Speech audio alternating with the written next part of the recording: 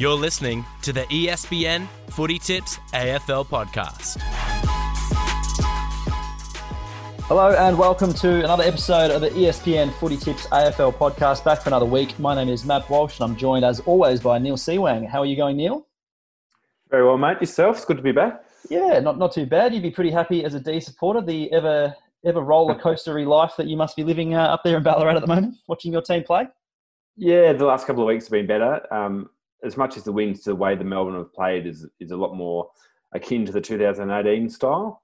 So yeah, then again, beating Hawthorn is no cause for massive celebrations these days. So we'll talk more about the Hawks later.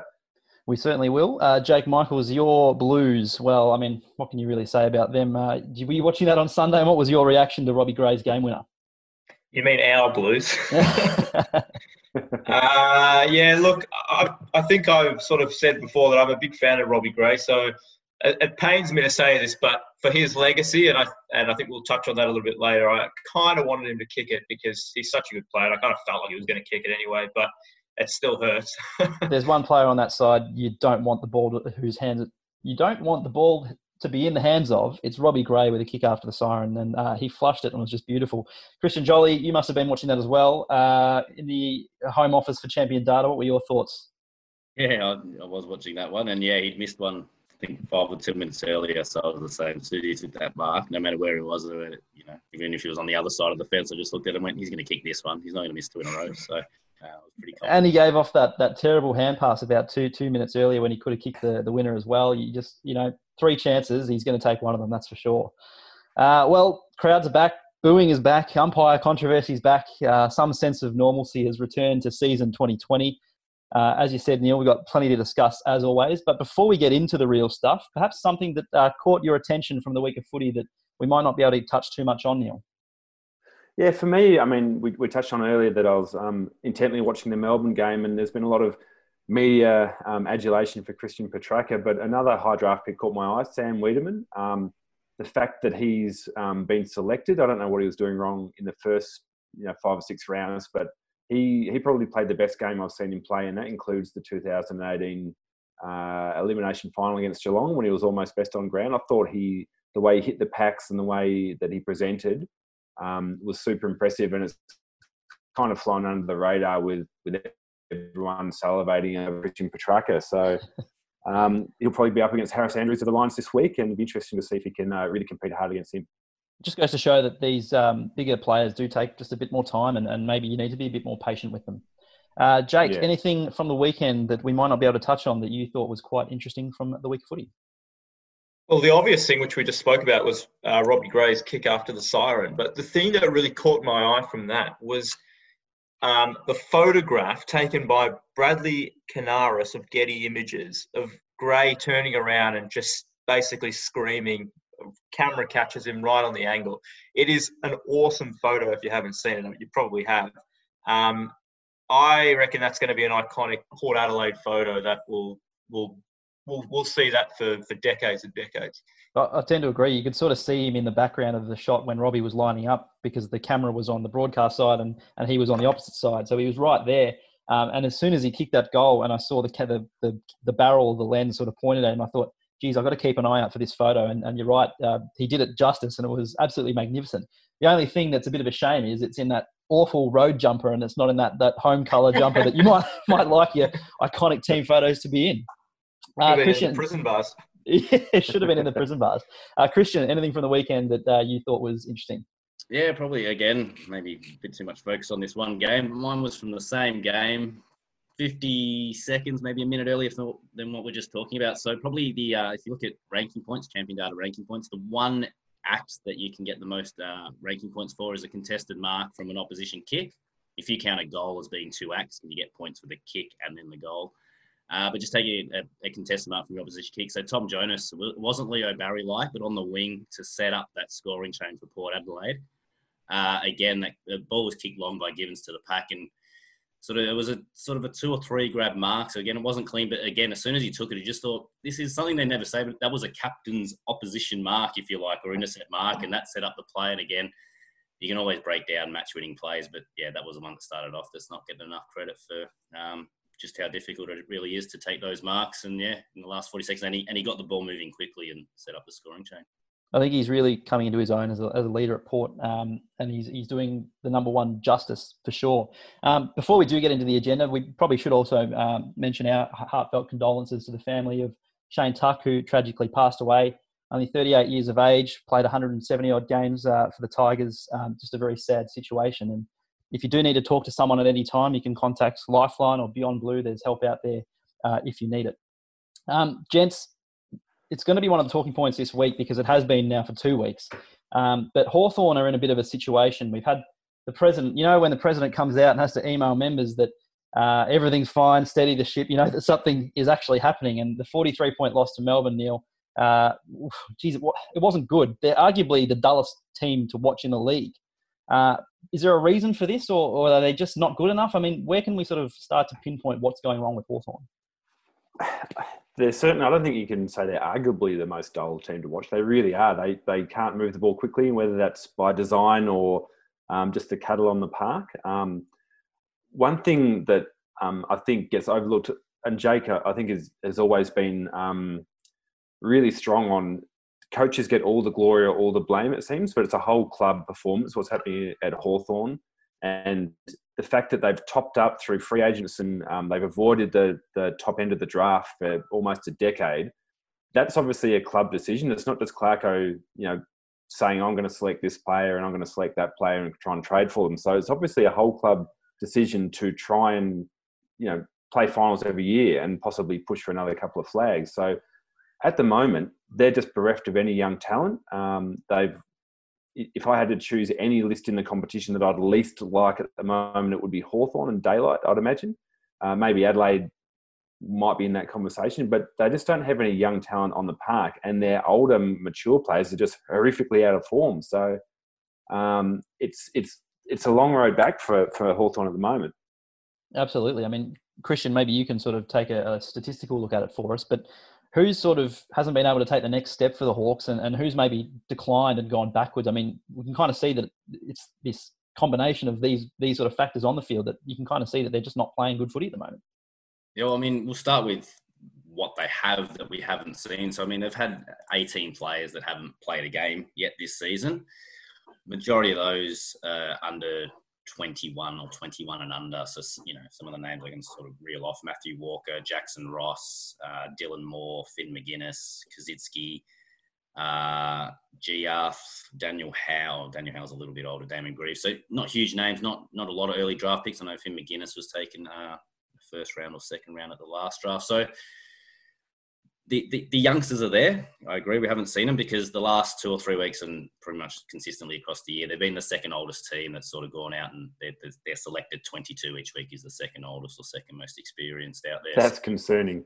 Yeah, again, that they're, but there is, it makes you think that they got the cattle. If Clarkson is ready to sort of, make the big changes and try to get more players into the team, there's almost half a team there to choose from. So again, not exactly certain on the injury status on all of these players. But yeah, I know their injury list wasn't huge with a lot of these youngsters. So, I mean, in terms of players that hadn't stepped up, and again, I sort of looked at Hawthorn. The first 3 or 4 rounds, they weren't too bad. I mean, they did beat Richmond and Brisbane, 2 finals from last year, 2 top 4 teams from last year. It's the last 3 weeks where it's really, they've won 1 quarter across the last 3 weeks. And, been one of them, as you said, one of the poorer teams at moving the ball and just getting their hands on the footy in general. So to me, in that time, I mean, we've seen Chad Wingard, I sort of mentioned 2 or 3 weeks ago, had really he'd stepped up, and I said, it could be a chance to win the Brownlow. He hasn't been great the last 3 weeks, and his kick ratings really dropped away. He was one of the best kicks in the AFL for the first 4 weeks, and dropped away the last 3 weeks. But again, it's probably blokes like it's the top end. Tom Mitchell, Jaeger Amira, they're only rated as average midfielders this year on player rating points. So they're not in the above average or elite bracket the way they're going at the moment. James Sicily is still Hawthorn's best player, but he's only above average for a general defender now, so some of his numbers are dropped. But again, they were always, those same names have always been at the top of Hawthorn's list. So it's not like the middles dropped away or the bottoms dropped away. And you're right, there's not a lot of names to say that they've stepped up and helped those older players out, but it's just the top levels just sort of evening out a little bit at the moment. Well, that's interesting. I mean, you talk about how that they're putting out consistently one of the older lists in the AFL. Jake, you've been critical of Clarko, and I know, Neil, you said it's a whole club approach, but surely the 22 that you choose to put out on the park has more to do with the coach than sort of any other part of the organisation. Jake, you've been not critical of Clarko, but you've always had been a little bit sceptical of how much influence he does have. What do you think of his performances so far this year, and is he the man to lead them forward? Oh, that's right. I mean, it's not that I'm critical of Alistair Clarkson. It's just that I'm critical of the people that hold him in such, high regard. Obviously, you got to look at what he's done. He's done a great job over his time there. But, man, look at the players that he had. It's very different when you don't have the players. And as you can see now, all of those players are either gone that were winning premierships or they're aged. And look at someone like Sean Burgoyne. And if I have to hear another commentator say, "Oh, that's the first time I've seen Sean Burgoyne miskick a ball," it's like he's doing it very regularly now. He's not the player he once was, and this is the problem now with Hawthorn, is that all those players, they're no longer the same ones. And as you guys have touched on, the younger players just aren't coming through. And the one that's really I've been disappointed with is James Worpel, who I really thought was going to have a strong year this year. And to be honest, I thought he was going to be in Brownlow consideration, such as was his dominance last year. He's taken a massive step backwards. When you look at his numbers, again, we're playing shortened games, but if you look at his numbers, he's fallen away dramatically. So I don't think you can criticise Alistair Clarkson, just as I don't think you can give him all the credit when Hawthorn are winning premierships. It's just the nature. It all comes down to the talent you have. If you don't have the talent, I don't care who you've got as your coach. You're not winning a premiership. And at the same time, if you've got truckloads of talent, you're not going to need the talent. Will win. Talent's what wins you a premiership. It doesn't come down to a coach, in my opinion, and others will disagree with that. But I think it's pretty true over history, and not just in AFL. I think it happens in all sport. Neil, one for you. If they go to the draft, which they haven't done, and they do try to top up with some higher end draft picks, firstly, is that a concession of a rebuild? And then secondly, do you think Clarkson has the patience, the temperament, the skill to rebuild a club and play a list that is so inexperienced, which he obviously doesn't want to do in 2020? I think it would have to be a concession, and I think it would be plainly obvious that they don't want to tread water down in the bottom six. They want to, strip it back and make sure that they get the high talent. But I think Clarkson, yes, he's getting a bit, middle-aged in terms of coach years, but he's rebuilt a club already. When he first got to Hawthorn, they were absolutely hopeless. I think they got a priority pick. They landed the first couple of drafts that he was there with, so he obviously doesn't play a part in the drafting per se, but he took over that club as a coach when they were, at a really low ebb. So he's shown that he can do it. Can he do it in his sort of middle to latter years as a coach? Only he can answer that, but it's not like he's taken over a great list and only ever survived from there. Let's be honest though, like the players that were on that list or came in very, very near the time that Clarkson took over at Hawthorn. I mean, there's some Hawthorn all-time great players there, 5 or 6 Definitely. players that will go down in Hawthorn's history. I mean, you're not necessarily going to get another 5 or 6 guys like that come in the space of 2 or 3 years. So, no, but it does show that what you can get from the draft if you choose to go to the draft, which they haven't done. Yeah, they've got to do it again. Mm. I've got a question for Christian off the top of my head. Sorry, and this might be putting you under the bus, Christian, if we haven't prepared for it. But is their game style changed this year compared to the last 3 or 4 years? So again, I've looked at it and decided to go with round 5 to 7 as the last 3 weeks as more of a highlight. So to sort of show the difference. So round 1 to 4 and 5 to 7, they've always struggled. I mean, they've never been big contested ball winners. Even when they won their 3-peat premiership, they were able to do it on the outside. But all year, they just haven't been able to get their hands on the ball. So again, looking at the first 4 weeks, they were 17th and 15th for contested and then uncontested possession differential. That's dropped to 18th and 16th in the last 4 weeks. But in the first 4 weeks, what they were doing is when they got the ball, they were kicking forward 91% of the time, which was the third most, the second most in general play, kicking long, the 8th most. So a bit of attackingness in their kicking signature. In the last 3 weeks, so rounds 5 to 7, as I said, they can't get their hands on the ball. And when they have had the ball, they've gone forward 80% of the time with their kicks, which is the lowest of any team, gone sideways, backwards, gone long only 41% of the time, so the third fewest of any team. They've actually, used the corridor the second most in that time. So it's almost like they're playing so safe to try to find the best option in the best part of the ground, but it's just taking them so long to do that. And I think that's the problem, is it's been exacerbated by they don't necessarily want to control the contest. They don't need to be the first team with the footy. They don't mind giving up a little bit of the football here and there. They'll win it back off you and trust that their ball movement will, kick them the score. At the moment, they're not winning the footy. Their ball movement's not great. They're struggling to stop opposition ball movement. And as I said, it's really the last 3 weeks for me, where they've won just one quarter in that time. We saw GWS, we spoke about their inside 50.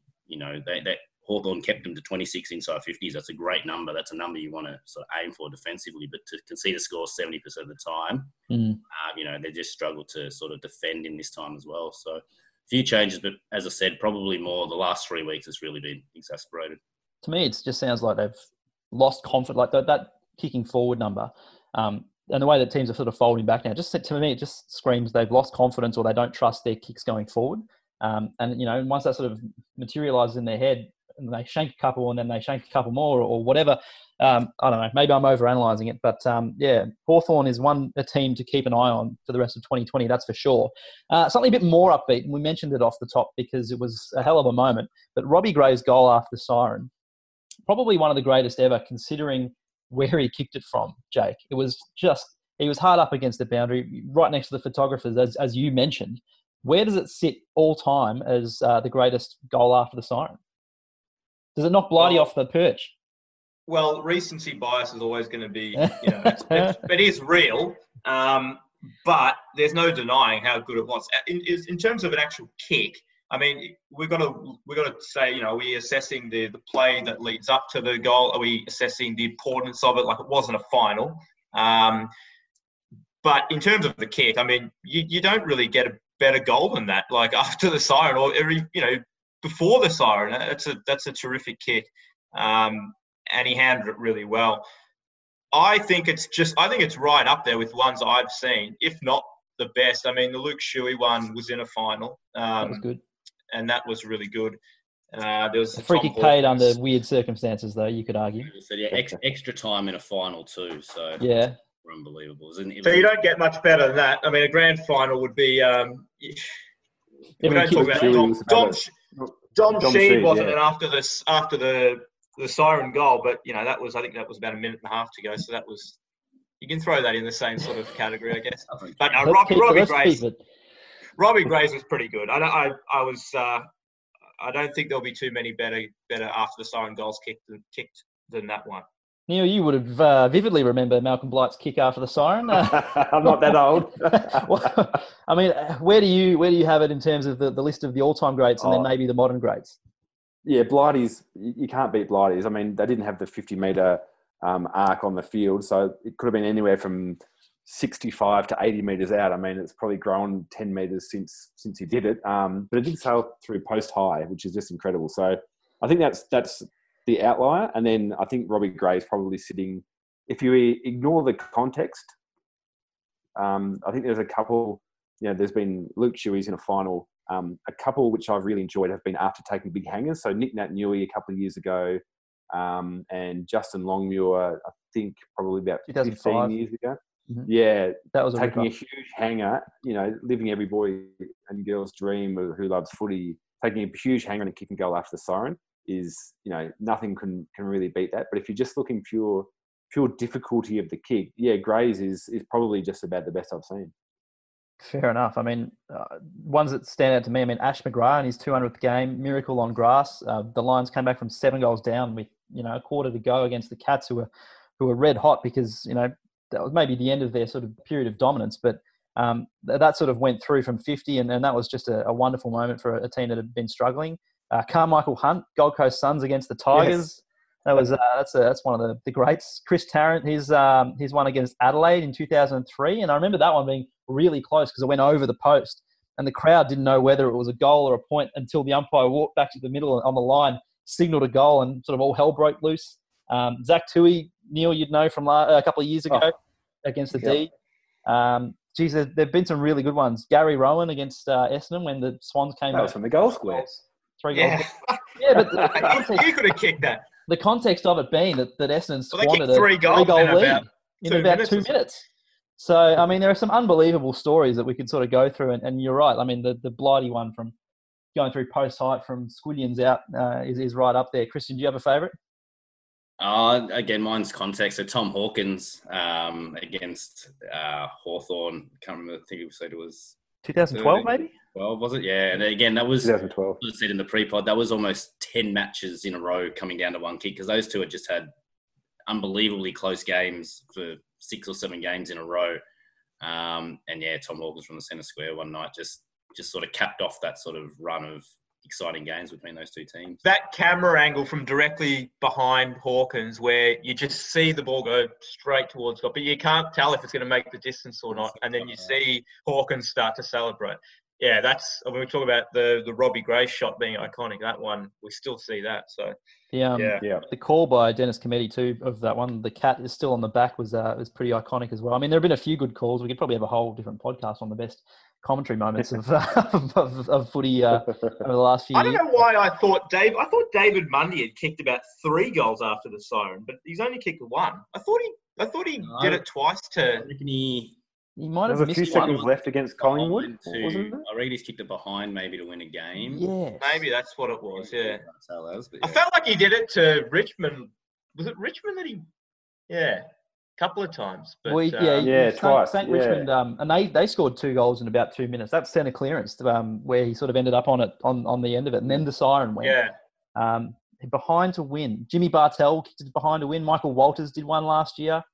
Tony Lockett's famous one in a final against Essendon. Correct. I mean, there have been some. There's a great Wikipedia page, Kicks After the Siren in Australian Rules Football. It's got everything you really want there. That's fantastic. Yeah, Mitch McGovern, the goal to draw Adelaide against Collingwood in 2017. That was a ripper mark. Yeah, that was a good mark too. You talk about marks and then going back and finishing your work. That's one of the all-time greats. Although it didn't end up in a 4 points for either side that day. Anything else before we move on? I mean, nothing's more exciting. Oh yeah, Sam Lloyd was underrated, wasn't it? That was a good one from 50 out, bit of an angle against the Swans. That was a ripper. I reckon I was in my home and I could feel the ground shaking from how the MCG reacted to that. We talk about the miracle on grass, how they move the ball really quickly. It probably wasn't as quick, but the Tigers did move the ball very quickly to get it up to Lloyd. And again, pretty good kick, 45 on a pretty tight, not tight angle, but a 45 angle, 45 out. You know, you wouldn't be surprised. I mean, we saw Isaac Smith missed one after the siren against the Cats a few years ago. That was an easier shot. So, yeah. Just goes to show they can sort of, you know. I wonder what a player would be feeling. Like, there's only a handful of players that actually experience having a kick to win a game after a siren, after the siren's gone. And there'd be players who'd hate it. I reckon most players would kind of hate it secretly. They wouldn't want it. Like, someone like a Toby Green would just love taking that shot, I reckon. But I reckon there's a lot of players that wouldn't want to take it. Fair enough. All right, let's move on. We've been at the highs. Let's get back down to the lows. Last night I was watching Monday Night Football, which I quite enjoy as an addition to the fixture, and hopefully we can sort of see a bit more of that as the fixture gets announced for the next few rounds. But holding the ball, Neil, I mean, I don't even know what the words mean anymore, because you can be holding the ball, but if you're disposing of it correctly, or if you're disposing of it not correctly, you can get paid. You can not get paid. You can be paid in the back. They let the ball go. They call the ball up. I mean, 3 weeks ago we had a change of interpretation of this rule, and no one seems to know what's going on. I mean, what's the deal? Yeah, I don't think you're alone in being confused about this. I mean, I think the AFL would have to be pretty much the only ball sport in the world where there's interpretation instead of black and white rules for something so important. You know, it seems like every second tackle, you know, you're watching and the whistle's blown and you've got no idea which way it's going to go. And that's incredibly frustrating as a fan. Yeah, and to change the interpretation, you know, partway through a season, which the AFL did 3 weeks ago after old mate Clarko's comments, just insane that they can do that, partway through the season. How hard is it for umpires and for players to adjust to that? It's I couldn't believe they did it. And now everyone's twice as confused as ever. I feel terrible for the umpires who have to implement rules that are getting changed, at the drop of a hat, really. Like, from one round to another, halfway through the week, they said, we're changing the interpretation. I mean, I really, truly feel for them, because they're not going out there to do a bad job or to miss obvious ones or to call ones that aren't there. But it just seems like the stress of trying to keep up with the latest from AFL House is getting to them. I mean, Christian, have you got any stats on where holding the ball has come from and where it's at now, and what we're looking at in terms of that rule? Yeah, again, so we'll just stick to this year, because that's exactly what we're talking about, the change within a season. So, I mean, you can use a flat how many holding the ball calls were there. So there was 48 in round one, up to 62, 68 and 62 the next three rounds. So they stayed pretty constant. You're right, Neil. Clarko makes his comments. 91 when they changed the interpretation. So we saw an extra 30 within 1 week, down to 84 and at 90 on the weekend. So the biggest number there is 91 in round 5. That was the most holding the balls.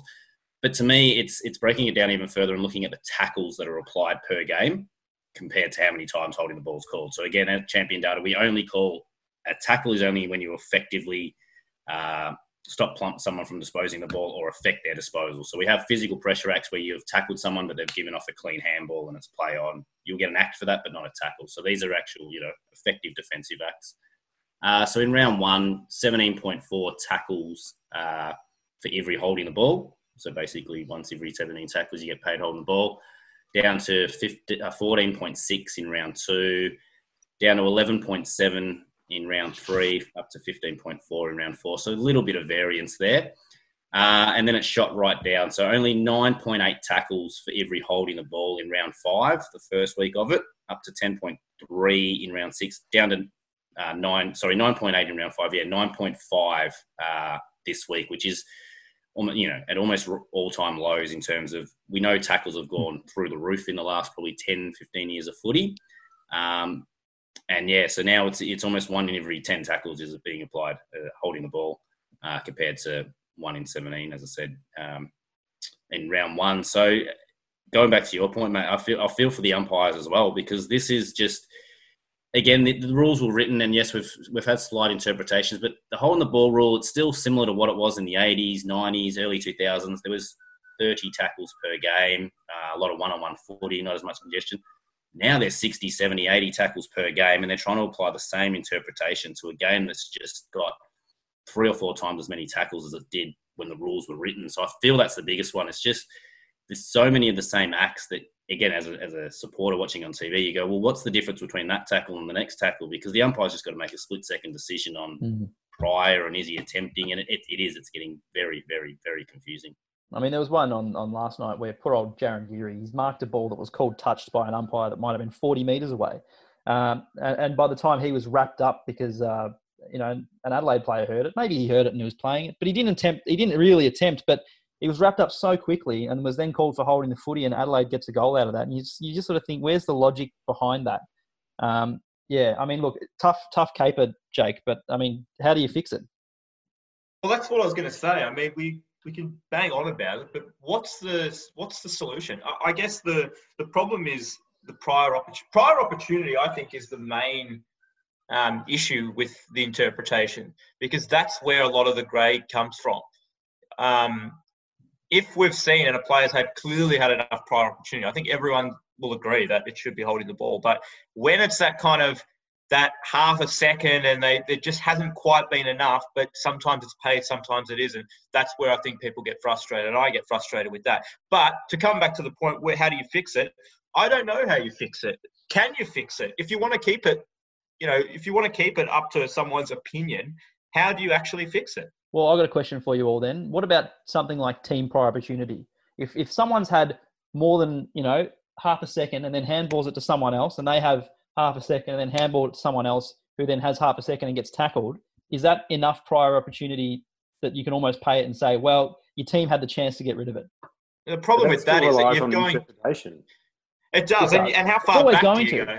Do you go 5 handballs back and say, well, they had 10 minutes ago, they had a chance to get rid of it? I mean, in the same chain, It would have to be in the same. I think chain. it adds similar confusion. I mean, it's a big call, mate, but that's what it goes back to. I mean, what other ball sport is it? The ball's in general play and something happens and then all of a sudden we're back to a neutral situation. Well, the ball's still in the field of play. Usually, soccer, it has to go out, even in rugby, someone gets to control, the scrum and that. This is an umpire sort of saying, well, half the time I'm going to pay a free kick here, but half the time I'm just going to stop the game and we're just going to throw it up and give you both a chance again. Maybe the answer is no more ball ups. I mean, the NFL held into you. The other team gets free kick. Again, I'm not saying I would advocate for this, but that seems to be the only solution. Is you can't have both. You can't have some tackles that are just like, all right, that's fair. Let's neutrally start the game again. And then some tackles that look exactly the same go, yeah, we're going to give the ball straight to the opposition here. So I think trying to interpret what the difference between holding the ball and a ball up is the first one for me. Incorrect disposal and dropping the ball, that's another whole minefield. But yeah, for me, it's the one where the ball's held in, like the geary one. Is it a ball up or is it a free kick? Maybe there's no such things as ball ups anymore. I'd quite like to see if you can. So we still have the prior opportunity rule as we know it, or hope to know it. But if you can tackle your opponent to the ground, then that's holding the ball, regardless of how much time they've had to get rid of it. I think that would. Yeah, it would be a dramatic way change, and I'm not going to advocate for that as well. But it would probably help ease congestion, which a lot of people say is one of the most difficult things, or one of the biggest blights in modern footy. Because if you're playing more holding the balls, then there's less pylons and less repeat stoppages. So most times, someone will get the ball moving by handballing or kicking it quickly. So. It's probably an imperfect solution, which actually might have a good benefit. I did notice on the weekend as well, something to probably watch out for. Later in the round, when we knew that the holding the ball was hot, the team that gets caught holding the ball, watch the third player come in and jump on top of those two, just so it's harder for everyone to get up. And I know we're going to give away a free kick here, but I can't get a 50 for tackling my own player. So I'm just going to lay on top of this. And it happened 3 or 4 times Sunday night and Monday night. I thought, teams are going to start just slowing down free kicks now. Just he's about to get paid holding the ball. Let's all just dive on top. So when they want a chance to get back. Why can't they? Why can't they say you're holding up play like it's because they're jumping in before the whistle. It's that whole we don't get to go to the footy this year. The umpire gets in position to pay that free kick. Players consenting. They pop a squat. He's about to blow his like whispering death. Yes, well, I mean, look, we can argue this for a long time because, again, everything we've sort of said, it's still going to be open to interpretation, and that's the, I don't want to say unfortunate reality of our game, but it is part of our game. Like these umpiring decisions are open to interpretation, and different umpires are going to have different interpretations. And if the AFL is changing the interpretation, then we're going to have these issues. But look, we can mull over it and come up with solutions, but I just don't think the AFL is going to do something so brash as what Jake suggested, even though it could work. Who knows? Let's move on. Our favourite topic, justified hype or hyperbole, where I'll say a few statements and we'll whip around the room. And guys, you can tell me if that hype is justified or I'm talking in hyperbole. Jake, I'm going to throw this to you because you're probably his biggest fan outside of South Australia, but Robbie Gray is Port's GOAT. That's justified. We wrote a piece about this last year, probably this time last year actually, after he won his 50th showdown medal or whatever it was, and just sort of said like, this guy is, and I hate saying like, if he played in Victoria, he'd get more credit, but the reality is he would. I mean, he's had a bit of a down year. I know he kicked the goal after so, but he hasn't had a great year by his standards. If you look at what he's done throughout his career, it's incredible. It's as good as any player that's playing, pretty much. Is he the most clutch player in the league? Hard to say because last year we were saying it was Michael Walters. I mean, you don't get many chances to be clutch, but I think you said it before. If there's not many players, he's a. I know he missed that one a few minutes before, but you back him in more times than you wouldn't to kick a goal from anywhere inside 50, really. Any other nominations for Port's GOAT, Neil? Oh, Warren Tredrea. I've got a real soft spot for key forwards. I think they have the hardest job in footy, and I think Tredrea, he didn't have a great back end of his career when he struggled with injuries, but at his best he was right up there with that next year down from Wayne Carey. He was right up there with Jonathan Brown and Matthew Pavlich and Nick Riewoldt. So premiership captain too. Yeah, so he would be in the mix, and the Corns brothers as well, as much as they're a little bit maligned with their outspoken comments. I mean, they were great players. They were real champions for that club. So Christian? I've got a few, but Robbie's probably edging up right on me at the very top. Christian, any other thoughts? With Neil, I've got to watch Robbie Gray as a junior as well, and loved the way he came through. And he's been the same player ever since, so balanced. But yeah, Warren Treadray still got to be the best at Port. Neil, I'll throw this to you. The penny is finally dropped for Christian Petrarca. Who's that directed to, Matt? That's directed to you. Yeah, I thought you might have directed that towards me. It depends what your definition of pennies drop. But I mean, don't sit on the fence. Yeah. No, well, yes is the short answer. Is my answer. The fact that he's, I think last year he was rated elite as a general forward. He actually was maligned, but he had a great year. I know Melbourne were horrific last year. This year, he's had a huge off-season. He's got fit enough to actually play much more midfield, and he just looks at home there. His power, I hate the comparisons with, Dangerfield or Dusty, because they've done it for 10, 12 years. Petrarca's done it for about, a month. But he does have those elements, and, if he can continue that, then, Melbourne's got a massive weapon on their hands. Christian, you might know a bit more about the stats than we do. I mean, how is he tracking compared to previous years? Yeah, I mean, we touched on him last week, and it is exactly that. I don't know if the pennies dropped for him, but it was that midfield time. He's always been a good footballer. But yeah, to be able to play 75% in the midfield like he is instead of 20%, it's done wonders for him. So yeah, you'd have to wonder, as the penny dropped for him, or has the coach just got more faith in him, or is it, I think the fitness, he has spoken about his fitness base got bigger. But midfield time does wonders for the players.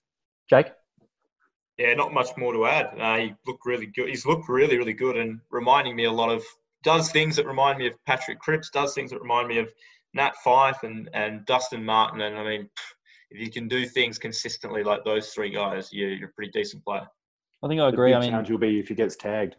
Yeah, well, we'll see. I mean, Neil, you hit it on the head. I think he, maybe in previous years, a couple of years back, you might see one of those sort of games once every month, but he's sort of been doing it pretty consistently for the last sort of 5 weeks, which is a really big step up for him. And maybe the penny has dropped. Maybe that hype is justified. We will move on. Jake, Adelaide won't win a game this season. Is that hype justified, or is that hyperbole? Well, shortened season. I'm going to say it's justified. Who are they beating? There's no other team that's really that poor. I don't think. I mean, I know that they might be able to snag one here. They'll probably just play a really good game at some point, because it is hard to go a whole season and not win one. But if I was having to put money on it, I'd say no. I can't see them winning a game. The comp's too even. There's no way a team can go winless through a season. They'll snatch one. Even last night against St Kilda, they were within. They weren't that far off deep into the last quarter. So I reckon they'll win one or two surely. I mean, the way North's tracking, I don't think they're going to beat. They could beat North. I mean, to be fair, they dominated maybe 2/4 of last night's match against St Kilda and just couldn't convert on the scoreboard. So, if they can convert those maybe 3 chances that they had in the third that they really should have, they might have come away with a win over the Saints. So the team's going to have a bad day against them. They're going to have a good day. And I know it's a shortened year, Jake, but surely they win. Isn't it remarkable, though, like whether they win 0, 1, 2 or 3, like, isn't it remarkable that we're actually even talking about this from 2 or 3 years ago? Yeah, kind of crazy. Christian, I mean, you're the stats man. Surely they win a game. Yeah, this goes back to my original big call last year on podcast 1 or whatever it was, that Gold Coast would win a game. Everyone wins a game of football at some stage or another. No matter what the numbers say, they'll win a game. But I definitely agree with you, Matt. One of the things with Adelaide we kept saying is, with a new coach in their first 6 weeks, was just the numbers were so bad. It was hard to say, what are they doing different? What are they trying to do? They just couldn't get the ball. They were 18th in so many numbers. It was hard to get a pattern or signature out of them. Last night, whether it was just being at home, but yeah, for a half or, for 2.5 quarters even, it looked like you could start to see them sort of control the ball, show their sort of ball movement patterns and things like that. So, hopefully getting back home and a bit of continuity helps them out. But yes, they'll win a game. And last question, Jake. Look, the Blues, they lost with the very last kick of the game to the team on top of the ladder. Are they finally out of the wilderness? No, they're not. So, hyperbole. Well, what's out of the wilderness? Like, they're off the bottom of the table, so that's kind of out of the wilderness. I don't think so. I want to see it a bit more consistently. They're playing well, but you only have to go back 3 or 4 weeks ago, and we were saying, man, some of the starts were horrific. So I want to see it a little bit longer, kind of like what we're saying, it's with other teams. I want to see Carlton do it a bit longer before I'm prepared to say that they're a team that can sort of challenge for the top 8 next year. Christian, I mean, the stats pointing at them finally playing a game plan that suits them and can stand up against good opposition like we saw on the weekend. Yeah, so I don't know whether this is justified hype or hyperbole, but it definitely are because it started late last year. So yes, they're definitely out of the wilderness now. You're right, they're not getting blown out of games across 4 quarters. Yes, they've had bad patches. Young team still sort of trying to come together.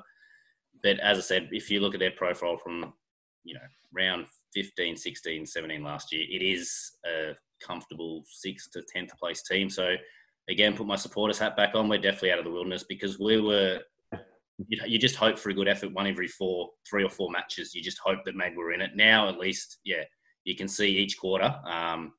It might not be for 4 quarters, but every single game we've had a quarter where we've looked pretty dominant and pretty good where we can match it with the best. So, definitely out of the wilderness. I agree. I don't. I give a lot of thought to what my stomach tells me, and I don't get that sort of sick feeling when I watch the Blues anymore, which is always nice. I think you're right that they can arrest momentum swings pretty quickly. I mean, you saw Port kick the first 3 on the weekend, and you're thinking, "Oh, shite, here we go again." But then they kick the next 4 and can turn it around within a quarter, which is something that Teague struggled to do last year. It might take them until after quarter time to make an adjustment, but now they're making adjustments on the fly, and the game style suits the personnel on the park, and I think they can take it up to most sides. So I'm sort of expecting them to try and finish between maybe 7th and 12th this year, and not much lower. So I think they're out of the wilderness, Neil. Yeah, as the only impartial one here, I think my voice carries a bit more weight in this conversation. But I really, really like what I've seen from Carlton this year. And I think the most impressive thing, or one of the most impressive elements, is the fact that they're playing such good footy. And Patrick Cripps is probably only going in 3rd gear. Previously, you'd need Cripps to dominate to possibly win or even get close to another team. But he's probably only been going, probably a 6 out of 10 season for him. And the Blues are looking fantastic. So I love the even spreaded contributors. I love the fact that you've got some really, match-winning forwards. You've got Jack Martin for free. So I think they're out of the wilderness, and I think that they can play finals. Well, look at the remaining fixtures, just touching on them for a little bit longer. But they haven't played North, Sydney, the Suns. They haven't played Adelaide. They haven't played Fremantle. They haven't played a lot of sides that are below them on the ladder and comfortably below them. So, you almost expect that if they've got 3 wins now and they can win another 6, 9 wins might even do it. So we'll see what the Blues can do in the next few weeks. Anything else before we start to wrap it up, guys? Anything else we sort of want to mention on the podcast? Well, one thing I've just noticed this morning, looking forward, GWS Richmond this week, obviously the grand final rematch there. And we think back to the grand final and how one-sided it was. Isn't it incredible that the Giants are going to be favourite to win this game? Look at Richmond's incredible. I worked on Richmond last week, and I'm like, didn't I call this team in the VFL when I did their finals last year? It was it's unbelievable. Yeah, but that's 2020, I guess. And the Suns get their first primetime game on Thursday night too. Yeah, which is great to see, and they deserve it. But yeah, you're right, Jake. They're probably slipped under the radar. We haven't even mentioned the Giants in this whole podcast, but I don't know if it's more a Giants story or a Richmond story, but yeah, they're both. It's very interesting. The Giants still have so much of that talent on the park, and they just look like they're not playing anywhere near as good a football as they should be. They've got a list that's probably the envy of all other 17 clubs. So a lot of pressure on them to get back on their feet. For sure. Well, let's wrap it up, guys. We'll leave it there for this week. Speaking of this week's fixtures, make sure you do get your tips in on the Footy Tips app. There are a few tough games starting on Thursday night with the Suns and the Dogs. So make sure you get those in before then, and we will speak to you in the next podcast. Thanks for listening to the ESPN Footy Tips AFL podcast.